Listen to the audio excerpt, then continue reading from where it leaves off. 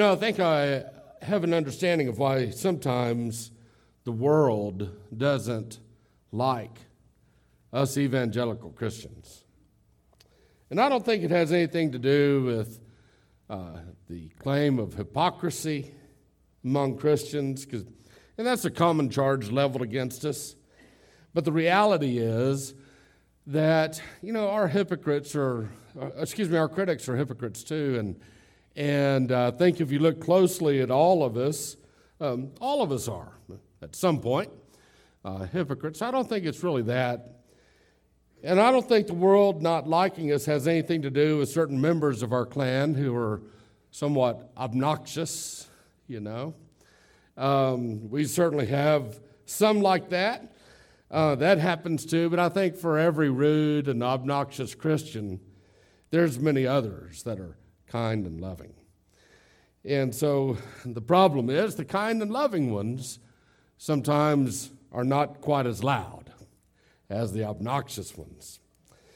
But I think the world sometimes doesn't like us evangelical Christians because our message is so restrictive. By restrictive, I don't mean it's only for a few people. Our message is for anybody. Our message is for everybody.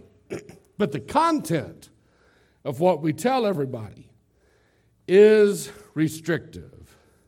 We basically say this, that truth and fulfillment can only be found in one person, Christ. Amen. And people don't like that idea because that idea sounds arrogant. It sounds like we're saying, well, I found truth and fulfillment in Jesus. What's wrong with you? And so sometimes people wonder how we evangelical Christians can be so sure that something else or someone else won't work for them, won't provide them truth and fulfillment. And they'll say things like, well, after all, there's a lot of Muslims in the world that are just as dedicated to Allah as you Christians are to Jesus. And there's a lot of Hindus in the world that are just as certain that they have found truth and fulfillment in life. So how can you Christians be so sure? How can you believe that truth and fulfillment can only be found in Christ? And I think it's a fair question that they ask. And the scripture that we're going to look at today answers that question. Take your Bible, if you would, if you have access to it, and turn to Colossians chapter 2, verses 8 through 15. And if you don't have access to a Bible, there may be one in the back of the pew in front of you, or you can follow along with the scriptures as they appear on the screens behind me. But if you found Colossians chapter 2, verses 8 through 15, I would invite you to stand, please, in honor of the reading of God's Word. The Apostle Paul writes these words, "Be careful that no one takes you captive through philosophy and empty deceit, based on human tradition, based on the elements of the world rather than Christ. For the entire fullness of God's nature dwells bodily in Christ, and you have been filled by him, who is the head over every ruler and authority. You were also circumcised in him with the circumcision not done with hands by putting off the body of flesh in the circumcision of Christ, when you were buried with him in baptism, in which you were also raised with him through faith in the working of God who raised him from the dead. And when you were dead in trespasses and in the uncircumcision of your flesh, he made you alive with him and forgave us all our trespasses. He erased the certificate of debt with its obligations that was against us and opposed to us, and has taken it away by nailing it to the cross. He disarmed the rulers and authorities and disgraced them publicly. He triumphed over them in him." Father, I pray that you would give us understanding of your word in this passage today. In Jesus' name we pray. Amen. You may be seated. Now, the Apostle Paul is taking a little bit of a different approach than I did this morning. The Apostle Paul is not writing to a bunch of non-Christians who maybe have a problem with the Christians of that day having such a message that's exclusive and focusing their lives on Christ. Paul's not trying to convince unbelievers to become believers in this passage, although that might happen if unbelievers were to read it and were to understand it and maybe even listen in to a sermon about it. But Paul is having a conversation with Christians, and he wants to remind us Christians why we should not look for spiritual truth and fulfillment outside of Christ. Back in verse 8, we read again. He says, "Be careful that no one takes you captive through philosophy and empty deceit based on human tradition, based on the elements of the world, rather than Christ." Now, this verse makes one thing real clear. If you are a believer in Christ, there are two options for how you live your life. There is Jesus Christ, and there is everything else. And that is a pretty restrictive idea. But that is exactly what the lordship of Christ demands. Now, this idea of there being Jesus and everything else, well, that everything else, that includes every man-made religion, that includes every philosophy, that includes every human tradition. Paul basically puts them all in one big single category: not Christ. And the problem with everything in the not Christ category is that their messages are ultimately deceptive. They cannot deliver what they claim. And someone might say, well, I don't think that's necessarily true. It seems like a lot of people who don't follow Christ have a sense of fulfillment in their life. I mean, they find fulfillment in different ways and different things that have nothing to do with Jesus. And I'll tell you, if you put it that way, I'll give you that. I don't think that's incorrect. It's not like Christians are the only happy people in the world. That's not what we're saying here. What I'm saying is that the fulfillment that people find outside of Christ is temporary and it's incomplete. You see, every single human has within them a God-sized hole in their spiritual heart that only Christ can fill. You can put all of the world's possessions, all of the world's philosophies, all the world's religions, all the world's toys into your heart. You can try it all, but you'll never be truly satisfied until you turn to Christ. Now, certainly, there are ways in which you can live your life that have nothing to do with Christ that might bring you a measure of fulfillment. But only Christ will fill up your heart to overflowing, not only in this life, but also throughout all eternity. And the rest of this passage tells us why Christ is greater than all of the religions and philosophies and traditions of the world. Look at verses 9 and 10. We read, "For the entire fullness of God's nature dwells bodily in Christ, and you have been filled by him, who is the head over every ruler and every authority." Look at verse 9. It's at the top of the screen. Look at what it essentially says. It says the entire fullness of God's nature dwells bodily in Christ. You know what that means? It means that Christ is full of God. No other philosophy, No religious leader and no human tradition can rightfully claim that everything that God is found in them. But that is exactly who Christ is. He is the complete fullness of God in bodily form. He is God in the flesh, God incarnate.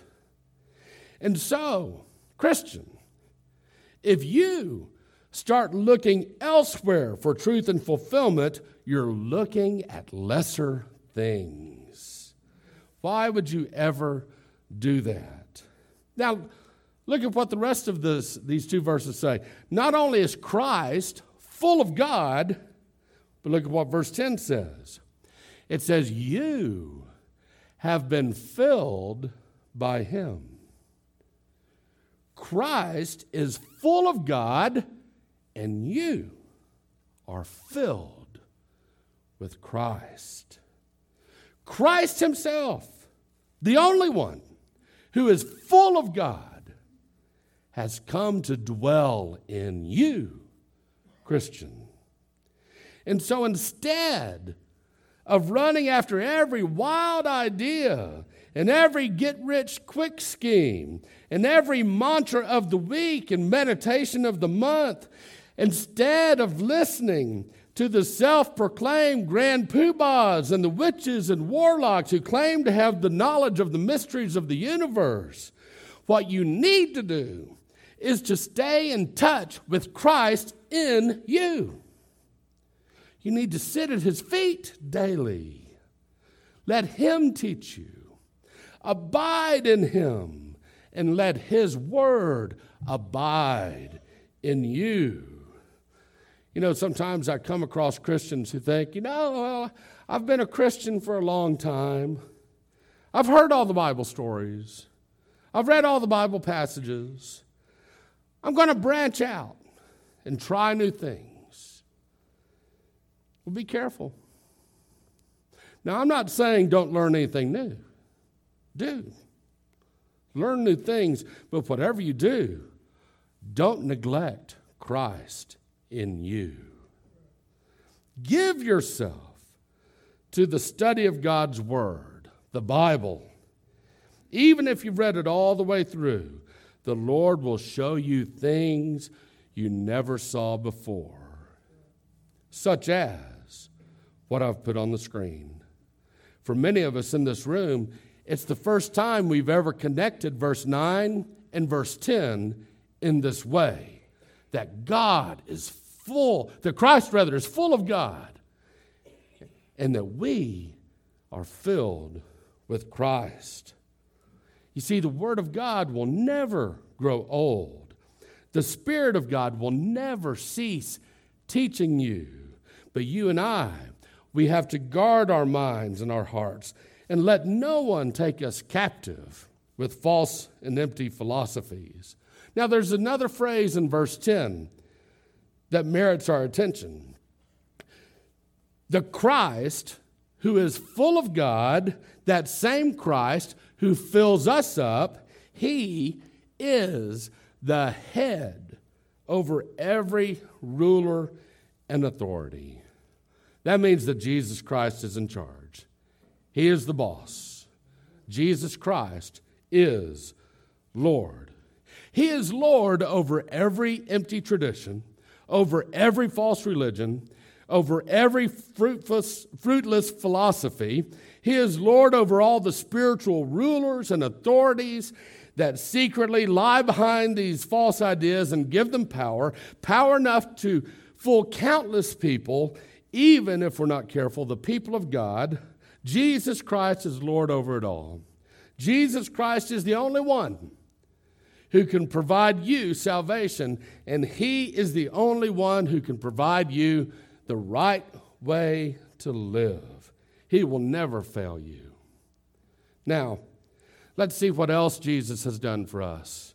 In verses 11 and 12, we read, "You were also circumcised in him with the circumcision not done with hands, by putting off the body of flesh, in the circumcision of Christ when you were buried with him in baptism, in which you were also raised with him through faith in the working of God, who raised him from the dead. Now, physical circumcision is a procedure that is done to male Israelites as a sign of Israel's covenant with the Lord. But spiritually, here's what Jesus has done. Spiritually, Christ has cut off from our lives that part of us that causes us to disobey God. This is what Paul typically calls the flesh. Sometimes he calls it the old self, or if you're reading King James, the old man. A lot of people get confused about these things, and so listen carefully and I'll explain it. Here's what it boils down to. If you belong to Christ, your flesh, your sinful passions and desires, has been crucified with Christ. It's already done. It's already been crucified with Christ. It's like physical circumcision, but this is spiritual. Your spiritual flesh has been cut off and discarded. And Paul says the same thing a little bit differently in Galatians 2:20 when he says, I have been crucified with Christ. It's the same idea. Listen to Romans 6. He says it a little bit differently there again. He says, our old self was crucified with him. And so all of these phrases, and there are others such as, we have died to sin. We have been united with Christ in death. We are buried with him by baptism into death. All of these are essentially saying the same thing. In the next chapter of Colossians, we'll come across a different phrase which essentially means the same thing. When Paul says in Colossians chapter 3, verse 9, he says, you have put off or taken off the old self like it's a piece of clothing. You've taken off the old self with its practices, and you have put on the new self. So here's what you need to know. This death to self, this circumcision of the flesh, this burial with Christ by baptism into death, this putting off of the old self, however you want to phrase it, this has already taken place. Christian, you are already dead to sin. Your sinfulness has already been cut away from you. Which leads us to a very obvious question. Why, then, do I keep getting tempted? Why do I continue to sin from time to time? Is it because I'm not saved? Is that it? No, that's not it. Here's why. Because even though your flesh is dead, its death does not work automatically. For the death of your flesh to be actualized and realized in your life, it must be appropriated by faith. So, well, how do I do that? Two things related to one another. First, you have to recognize that your flesh has been crucified with Christ. You have to accept that. And secondly, you must consider yourself to be dead to sin and alive to God in Christ Jesus. You see, here's the deal. Once you believe that you are dead to sin, then you can live like it. But as long as you believe that sin still has power over you, well, then it will. It becomes a self-fulfilling prophecy. Christ has already cut off the flesh from your spiritual heart. Believe it and live like it. And by the way, no other religious ruler or philosophy or tradition can or has done what Jesus has done for you. I don't see any of them dying on the cross and rising from the grave. Verses 13 and 14. Paul says, and when you were dead in trespasses and in the uncircumcision of your flesh, He made you alive with him and forgave us all our trespasses. He erased the certificate of debt with its obligations that was against us and opposed to us, and has taken it away by nailing it to the cross. Here's what these verses are saying. We, all of us, we were, past tense, we were dead spiritually. Spiritually, we were as dead as Gandhi and Sigmund Freud and Carl Sagan are dead physically. I mean, just dead. All right? But Jesus made us alive. Now, what does that mean in practical terms? What does it mean to feel like I'm alive in Jesus now? How does this manifest itself? If I'm alive in Christ, sometimes I don't feel alive in Christ. I wake up on the wrong side of the bed. I don't feel good or whatever. So what does it mean if I'm alive in Christ? How does that manifest itself? Here's what it means. That the life that Jesus has infused in us, it is expressed in terms of forgiveness of your sins and the cancellation of your debt. What does it feel like? Have you ever just done something completely wrong? I mean, you just flat out were dead wrong. And the person that you hurt completely forgave you? That's what it feels like. Have you ever been in debt, as the commercial says, up to your eyeballs? And there's no escape. There's no way you can pay off your debt. And some generous benefactor comes along and says, I got it covered. That's what it would feel like. Every sin that we commit or have committed makes our spiritual debt grow larger and larger. And very quickly it becomes something we can never repay. If you are a Jew, you are in debt to God because God has given you the law, and yet you've not fulfilled it. If you are a Gentile, you are also in debt to God because God has put a spiritual light within your heart and within all of creation, and you have not followed that spiritual light. In fact, it's this bad that you and I have a conscience, right? We automatically know what's right and what's wrong. It's so bad that our conscience itself gets twisted. And in our conscience, we sometimes find ourselves justifying our bad actions. And not only do we try to justify our bad actions and twist and manipulate our conscience, but then on top of that, we can't even live up to that standard. That's how bad it is. I mean, you've got a lot of debt that you owe God. But here's what Christ did. Christ took the entire bond, the bond of your spiritual debt and condemnation. He took it and he placed it upon himself, and then he crucified it. Christ has discharged your debt by assuming its penalty, which is death. Jesus said,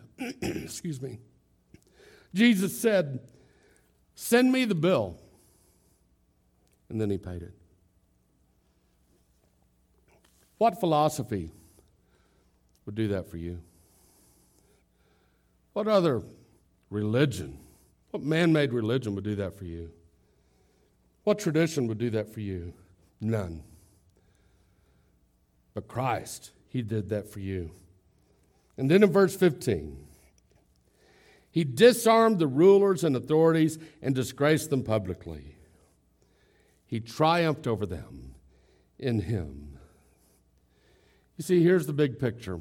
When Jesus Christ came into our world, when he assumed flesh and lived among us like a man, a very important part of his mission was this: to destroy the rule and authority of every spiritual being and power that does not submit itself to God, that does not serve God.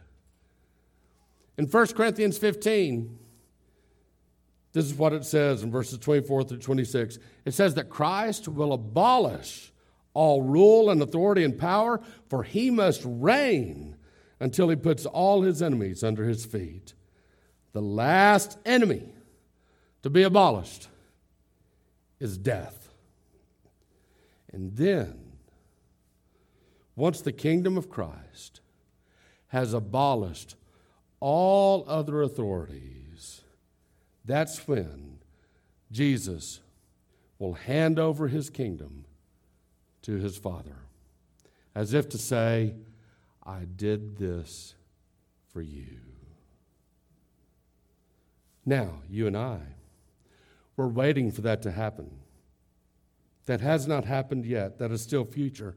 But when Christ died on the cross and rose from the grave, that constituted an initial defeat of those powers. Their doom is sealed.